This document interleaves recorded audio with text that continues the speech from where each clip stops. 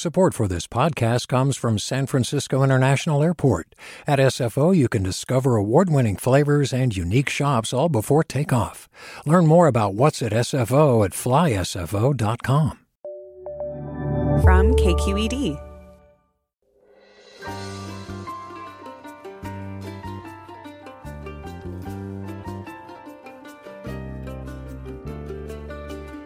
Forum's launching a book club. Read our book of the month with us and post your reflections in the hashtag #ReadWithForum. This month's book club meets July 22nd to discuss Maceo Montoya's novel, Preparatory Notes for Future Masterpieces. To listen to past shows and subscribe to our podcast, visit kqed.org/forum.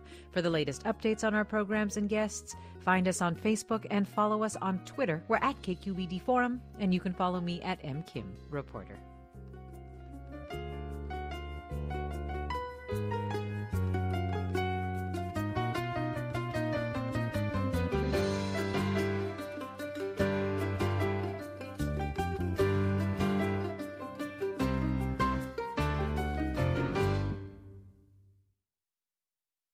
Welcome back to Forum. I'm Mina Kim. One of the most remembered scenes in the 1991 film Boys in the Hood is when Trey and Ricky, played by Cuba Gooding Jr. and Morris Chestnut, get an impromptu lesson on gentrification from Furious Styles, played by Lawrence Fishburne. It's called gentrification. It's what happens when the property value of a certain area is brought down. Huh? You listening? Yeah. To bring the property value down.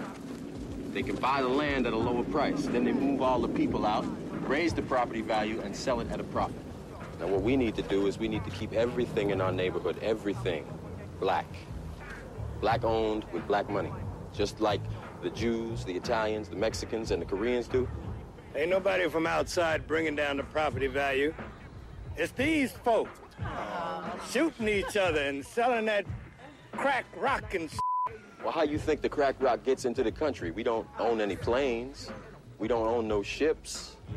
But we are not the people who are flying and floating that in here. I know every time you turn on the TV, that's what you see. Black people selling the rock, pushing the rock, pushing the rock. Yeah, I know.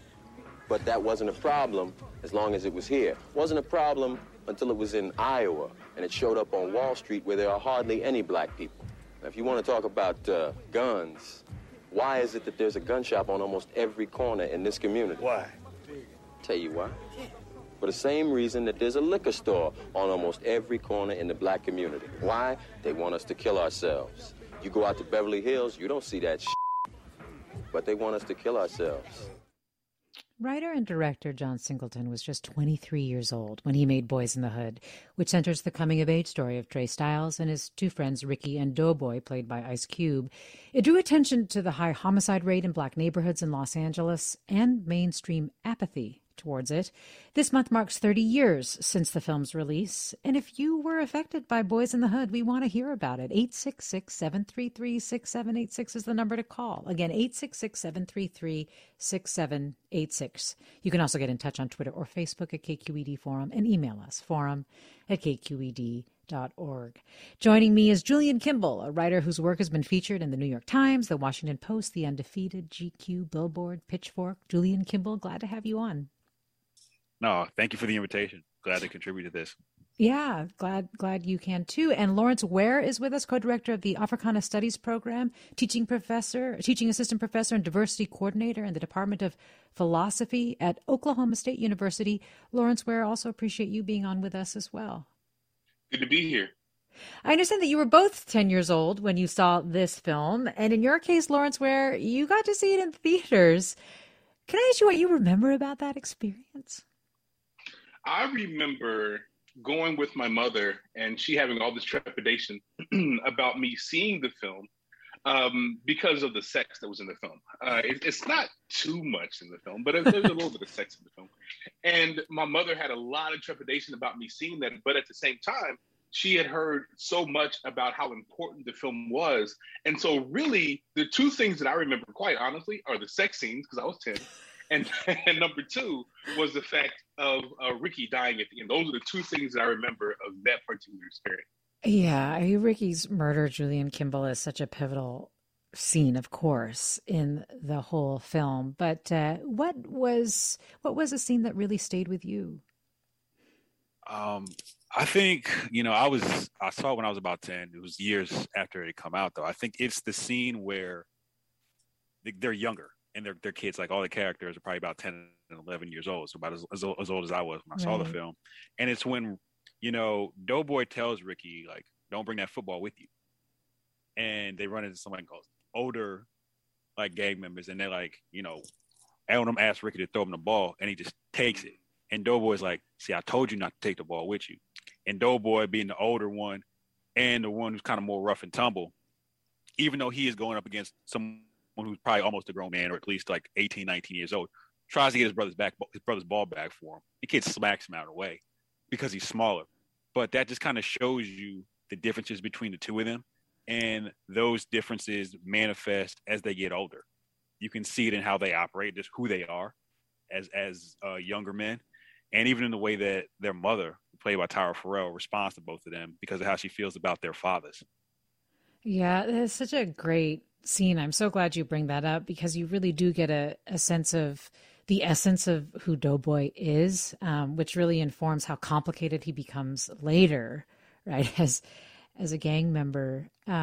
Lawrence Ware, I really enjoyed your piece for the New York Times where you talked about the scene where Lawrence Fishburne, who plays Furious Styles, is talking with also when he's a kid, the 10-year-old-ish or right around that age, Trey, and telling him not to go in the Army. I just want to play that cut really quick for our listeners. Anyway, I wanted to be somebody you could look up to. So I guess that's why I went to Vietnam. Don't ever go in the Army, Trey. Black man ain't got no place in the Army. Lawrence Ware, can you tell us why this scene made you sit up in the movie theater? Well, that scene it really reminded me of many conversations that I'd had with my own grandfather, who had fought in World War II. And he came back, and after fighting in World War II, he then had to fight to have his own land. He had to fight because he was coming back and he was living in Oklahoma. He had to fight to vote. He had to fight to, integrate. He was, on the forefront of integrating lunch counters and all these other kind of things. And so he came back and he realized that the America that he went off and fought for did not welcome him. And one of the conversations that we had many, many times was that, he said to me, hey, Lawrence, don't join the Army. Because at that time I was kind of playing around thinking about joining the Army. I was young. And he said, this is not a place for Black people because Black people are not welcomed in the Army and Black people are not treated well in the Army. And so hearing that on the screen made me think back to those kind of conversations that I had with him. And it really, really resonated with me. And I was shocked to hear those kind of conversations on the screen that were very similar to conversations that I had as a young boy. It is so powerful, isn't it, to be able to see something in your own life reflected on screen when it's also told through the lens of Black people, for example. Like in Singleton's film, what you really see is the lives of Black people being put on the screen through his lens, through the way that he was seeing it. And it's so remarkable to think about just how young he was when he did all of that, Lawrence, where we had he was in his 20s. Yeah, go ahead. No, he was in his 20s. And the thing that really resonated with me, because at this time I had not seen Do the Right Thing yet. So this is one of the first experiences where I went to the movies and I saw my story told back to me. Now, I'm a young Black boy living in Oklahoma, so it's very different than LA, but nevertheless, this is one of the first times where I went to the movies and saw my story told back to me. And it was very powerful for me. Now there's many different ways that people who are like me can kind of see their stories told back to them. But for me, that was one of the first times that I'd seen it. I had not seen it on television. I had not seen it in the movies. And so it was very, very impactful for me. And Julian Kimball, you've written quite a bit about the film scene at that time and the films that were coming out and how this did come out just a couple years after Do the Right Thing. Can you talk a little bit about that time? Yeah, I mean, the 80s and then the early 90s, like probably the mid 80s into the early 90s, the idea of like black film and like black films being made by black filmmakers was pretty new and radical at the time. So with Do the Right Thing and then later Boys in the Hood, you have two films by two film school educated like younger black men giving black perspectives on America. This was new. So like for John Singleton to give his perspective, like and I mean his perspective is a perspective of someone coming from that area who's lived that life and knows people like that. That was new at a time when black film was not really thought of as something that was worthwhile, because with the blaxploitation films of the 1970s, most of them were not written, directed, and produced by black filmmakers, writers, or producers. And by the mid 80s, you have this run from Spike Lee's She's Gotta Have It, probably up through 1991, which is a big year for black cinema. That kind of led to this like explosion, seeing that these films were not only as ridiculous as it sounds, like of sound quality and exceptional, but also could be profitable. So, it was really, it kind of capped an important time in cinema, not just black cinema, but cinema in general, showing like what type of stories can be told while also saying a lot about the era. This is the crack epidemic, and you're kind of right between like someone like the Drug Acts and like the 1994 crime bill, where there's this right. there's this idea of how black people are, and these stories are being told by people not from like various black communities that make up the various black experiences of the United States. But John Singleton wanted to correct that. He was like, listen, I'm the only person that could tell this story. And he had wanted to make this film for like a long time, because, like he had grown up seeing films like the John Hughes films of the 1980s, the 16 Candles and the Ferris Bueller's Day Off and the Pretty in Pinks. And he's like, I like those movies because he's a Gen Xer, just like Molly Ringwald or Anthony Michael Hall. But he's like, my friends like those movies, but there weren't any people like us. And so, we would try to come up with stories like this, and all the stories that they would come up with were things that would be kind of like Boys in the Hood, which, if you think about it, is a teen movie. That's a coming of age story. There's just more at stake for a character like Trey or Ricky or Doughboy than say, Ferris Bueller or, Joel Goodson from Risky Business or anybody else in like the John Hughes films. And funny enough, John Hughes he read the script for Boys in the Hood. John Singleton asked him for notes on it. One of the things too, just about, the rarity of those kinds of films, and also just how nuanced it was. Definitely the way that the black cop in the film behaved, I thought on rewatch, was such a great and intense depiction of the complications of the time. And Lawrence, where you wrote, it was rare for the black community's view on policing to be so well embodied by Hollywood. What did you mean by that? Well, at that time, there was no Black Lives Matter movement. I had been told, to watch out for the police. I'm sure Julian had heard similar things, but I've been told to watch out for the police. I had to talk, and all my family and cousins and them had to talk. But we had not seen that kind of embodied. And again, remember that I hadn't seen Do the Right Thing yet, because Do the Right Thing kind of deals with the police as well. But I had not seen this kind of antagonism between the black community and the police force put on screen before. And so seeing it on screen, it really brought all those conversations that I had, because I'm 10 years old and I'd already had the talk at that time. Yeah. But I think I had the talk around 8 years old, 9 years old or so. So I'd had the talk, but I had never seen anything on screen that reflected back to me why that talk was necessary. And one of the things that I think is absolutely brilliant about this is that the white police officer is rather silent. He doesn't say very much. Right. Like the white police officer is like, hey, let's get out of here, let's leave him alone, whatever. But it's the black police officer that is really going in on these kids. Yes. And what that kind of speaks to me is that it's not necessarily a white or black thing, but it's an institutional thing that's going on here. There's something going on with that institution where this black police officer is the main antagonist and the white police officer is rather chill and laid back, but both of them are involved in something that is deeply, deeply impactful to the Black kids that they're coming into contact with, and also the Black teenagers that they're coming into contact with a little bit later on. That later scene when Trey is, I believe, a senior in high school, that's the more vitriolic scene. But their earlier scene is just as important because it lets you know that this institution does not care about Black people.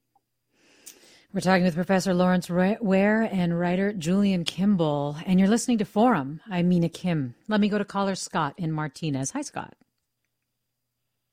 Yeah, hey there. I saw Boys in the Hood with my now ex-wife when it first came out in 1991, and I grew up in Siouxland, Maryland, right outside of Southeast Washington, D.C., under similar circumstances and similar neighborhood. And when it happens, quote unquote, at the end, I was wailed so hard and so loud that like people were like leaving the theater, and my ex swore that she'd never see a movie with me again. So we did end up seeing other movies, but I have never been able to bring myself to watch that movie again, and it's even like kind of it's hard to even like talk about it now on the phone. Yeah. Do you know what hit you? Do you know what hit you so hard, Scott, in that moment that made you sob, as you say? Yeah, I mean, I think that we moved away from that neighborhood in like 1975, so it had been a good 15 years or so since we lived there, and I may have, pardon me, I may have like repressed like some of the trauma, and then just to kind of see it portrayed, so to my memory, like accurately and so eloquently on the screen, it just all like came back like a flood. Well, Scott, I appreciate you sharing that, and I'm sorry your ex didn't necessarily respond probably as appropriately as you might have liked, but I do really appreciate that reflection. We're getting a couple more from listeners. Ramon writes, I watched Boys in the Hood when I was a young teen. It opened my eyes to the realities of gangs, which I hadn't experienced much growing up in a small town in the Central Valley. Still, I felt as if I knew the characters, the smart guy, the athlete trying to make it big, and the gangster. I could relate to each of them and their struggles. My favorite scenes were the ones with Trey and his father 30 years later. They make more sense. The movie was ahead of its time. And Gloria writes, I'm a white baby boomer woman who saw John Singleton's film when it came out. To this day, it is in my top 10 of all-time favorite films. He was a genius, and I remain saddened by his untimely death. Julian Kimball, you got to talk with John Singleton, right? Yeah, I actually was fortunate enough to interview John Singleton a couple years before he passed, or right around the time that Snowfall, which deals with similar themes, premiered. And what's interesting about him is like I told him, I was like, Boys in the Hood, this is a teen movie, John. He's like, you're absolutely right. He's like, you're the first person to tell me that in like 20 something years, but you're absolutely right. And I think that he really nailed the fact. We kind of talked about it a little bit, the reality of what it's like to live in a police like area when you're actually like the insider perspective, because you have a film like Colors, which came out 3 years before Boys in the Hood did. That was directed by Dennis Hopper, starring Sean Penn and Robert Duvall. Similar themes. You have like it's like gang life in South Central Los Angeles, but it's told from the perspective of two white cops. So obviously it's going to be a totally different perspective. It's like pro cop. It's really about the cops, whereas Boys in the Hood is about growing up in that atmosphere. Yeah. You're seeing like why it is that these people are this way. You talk about black, like it is a very staunch like anti-violence like angle. Like the tagline for the film is "Increase the peace," right? Yes. But they're also showing you it's like we want people to stop killing each other, but like black on black crime, that's not a real thing. You know what I mean? Like there is a whole bunch of like FBI data to support the fact that interracial violence is all supported by people who are of races. Yes. They all kill each other. Well, I want to quote you as we go out, Julia Kimball. where you say that one of the key things about this film that made it so heart-wrenching was the devastation of extinguished potential. Julian Kimball, Lawrence Ware, so glad to have you both on. Also thanks to Caroline Smith for producing this. Remembering Boys in the Hood. You've been listening to Forum. I'm Mina Kim. Funds for the production of Forum are provided by the members of KQED Public Radio and the Germanicos Foundation and the Generosity Foundation. Support for Forum comes from San Francisco Opera. Set 10 years after a school shooting, the critically acclaimed opera Innocence takes us into a complex emotional journey where our understanding of innocence and guilt is constantly upended. Kaya Sariaho's ethereal score collapses the past into the present as a community of survivors grapple with how to move forward. Don't miss the highly anticipated American premiere of Innocence, June 1st through 21st. Learn more at sfopera.com. We've all got those parts of our house where the internet just won't go. Well, if you had wall-to-wall Wi-Fi from Xfinity, you could worry less about dead spots. Because with wall-to-wall Wi-Fi from Xfinity, you get fast speeds, reliable connection in every room, and power for all of your devices, even when everyone's online. That's wall-to-wall Wi-Fi only with Xfinity. Restrictions apply, not available in all areas. Actual speeds vary. Did you ever wonder what it's like to live alone, hidden in the woods, not speaking to a single soul for 30 years? Or wander the desert, uncover a hidden well, and dive to the bottom of the deepest water hole for 2,000 miles? The Snap Judgment Podcast takes you there with amazing stories told by the people who live them, with an original soundscape that drops you directly into their shoes. Snap Judgment. Listen and subscribe wherever you get your podcasts.